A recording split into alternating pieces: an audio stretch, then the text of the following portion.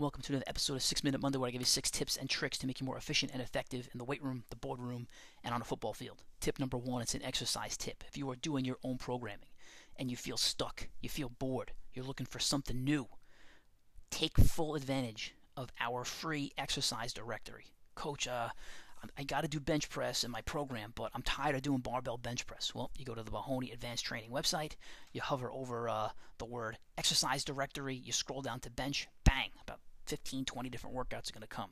Coach, I love doing pull-ups, but I'm just getting a little bored. Okay, go to the exercise directory, hover over pull-ups, bang, about 20 different exercises are going to show up. Nice little videos right there. You look at them, pick whatever one you like, add it into your program. I know we've used it a lot with guys that have had, I wouldn't say nagging injuries, but just nagging pain, nagging things that they need to get over for their ankles, their hips, their glutes. You know, especially in this virtual world, it's so simple now. Oh, you got this problem? Boom, try a couple of these movements, let me know how you feel. Oh, you have this issue? Try a couple of these movements, let me know how you feel. So again, go to MahoneyAdvancedTraining.com, see the word exercise directory at the top of the menu bar, hover over it. Hundreds and hundreds of workouts are going to be in this directory. We've made it easy for you, though, because we've broken it down by type of movement, maybe even body part. So you take a look. We made it super simple. So take a look. Let me know what you think. Okay, tip number 2. This may be a controversial tip, but I'm picking it up from Cal Dietz, and it's something I am experimenting with. I've been a huge fan of bracing when you are lifting heavy loads, and I would start with squeeze the bar, break the bar, but I think it's kind of molded itself into like squeeze your core. And what Cal Dietz is saying is that by squeezing your core too tight, you are actually reducing your ability to produce power and strength and maybe even speed or velocity of movement of the barbell. So what he's recommending is to brace your glutes. So I've been working with it. Did it actually the other day on bench press in my garage. And I was like, okay, if I don't squeeze my core, I'm going to flip off because I'm doing one-arm dumbbell bench press. I'm going to flip off this bench, but no, it actually was super, super effective. So give it a shot. Squeeze your glutes, and it doesn't have to be just for bench press. So I'm a big fan of still break that bar, but instead of tightening your stomach like somebody's going to hit you in the stomach with a baseball bat, work on squeezing your glutes more.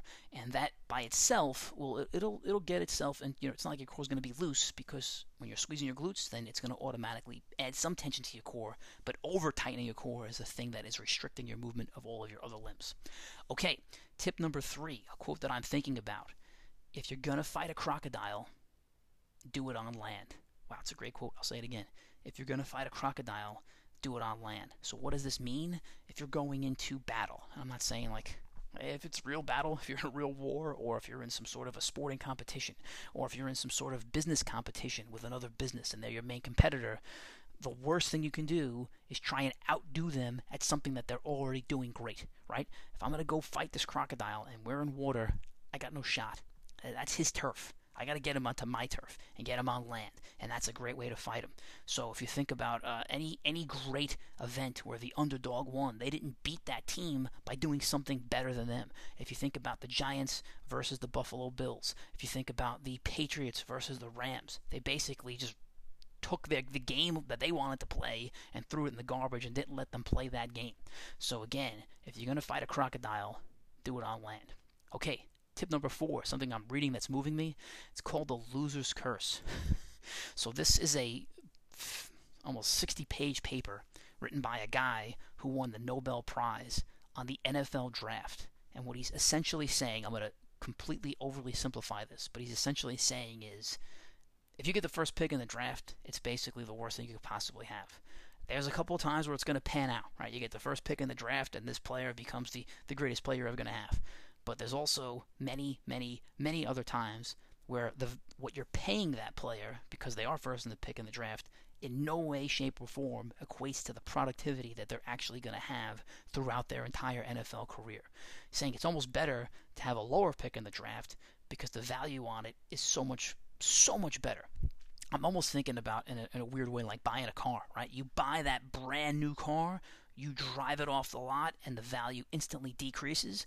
Well, if you get the same car with like 100 miles on it, you probably save like 20% of the total cost. I'm sure that's a really awful analogy, but I think it's the same thing, right? You're paying all of this money, and that player is now never going to give you that value back. Yeah, well, first round picks, they'll probably play more. They'll probably get more accolades because why not? You're paying this guy all this money, so you're going to play him more. And maybe he'll make the Pro Bowl because it's a popularity contest because everybody knows who this guy is. But in reality, what are the dollars? What are the yards per dollar, right? How many yards per dollar is that quarterback getting you or that running back getting you? So a pretty sick article. I'm amazed that people that intelligent have thought this much about something like the game of football. Okay, tip number five, a productivity tip. So if you are feeling stressed out and you can't get yourself focused, what I would highly recommend you do is to have some form of meditation, probably first thing in the morning, for 10 minutes to just get yourself focused. Now, if you say, Coach, I don't have time to meditate, I got so much stuff to do, well then, like many great meditators or yogis have said, well then you need 20 minutes. So essentially, take that 10 minutes, allow it to focus yourself, and maybe it's 10 minutes less of stuff that you'll be doing as soon as you get up and going, but that focusing of yourself for 10 minutes is going to make you hyper productive afterwards. So that is a great segue. We're going to be having the guy who's been teaching me meditation on the podcast later this week. So take that tip. Hey, Coach, I don't know how to meditate. That's great. Well, we're going to learn that. We're going to talk about that later on in the week. Okay, tip number 6, the craziest thing I saw all week. This goes back to our Tough Man challenge that we have going on. Our advanced training challenge that we have going on. There is some sort of a curse with whomever is creating the challenge for the week. So it's like the Madden curse. So we've had the first 2 challenges. The guys that created it did not even come to the challenge. The 3rd challenge this week, Pete Baraji, he did come. I thought maybe he wouldn't come, but the guy came to the challenge. But his curse was he got DQ'd from his own challenge. So what was the challenge? It was a mini, super heavy Tough Man. So the normal Tough Man has sliders to a farmer's walk, to a prowler shuttle, to a seated row, to another slider. So we eliminated the seated row, but we also added, in total, probably an extra 100 pounds to the event. So Pete Baraji goes. His time is actually awesome. He didn't even want to know what his time was when he DQ'd, but his time was, I'd say, it was about a second faster than the guy who actually had the best time of the day. That was Joe Morisco. But as Pete Baraji's going, he's pushing the prowler. He gets it almost over the line, and he's short by about a half an inch. Obviously, everybody screams, "Oh, he's got to pull it back!" So he gets around the prowler.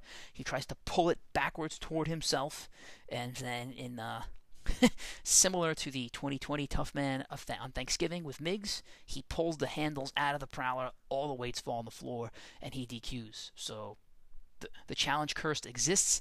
Tom Galley's challenge is up this week.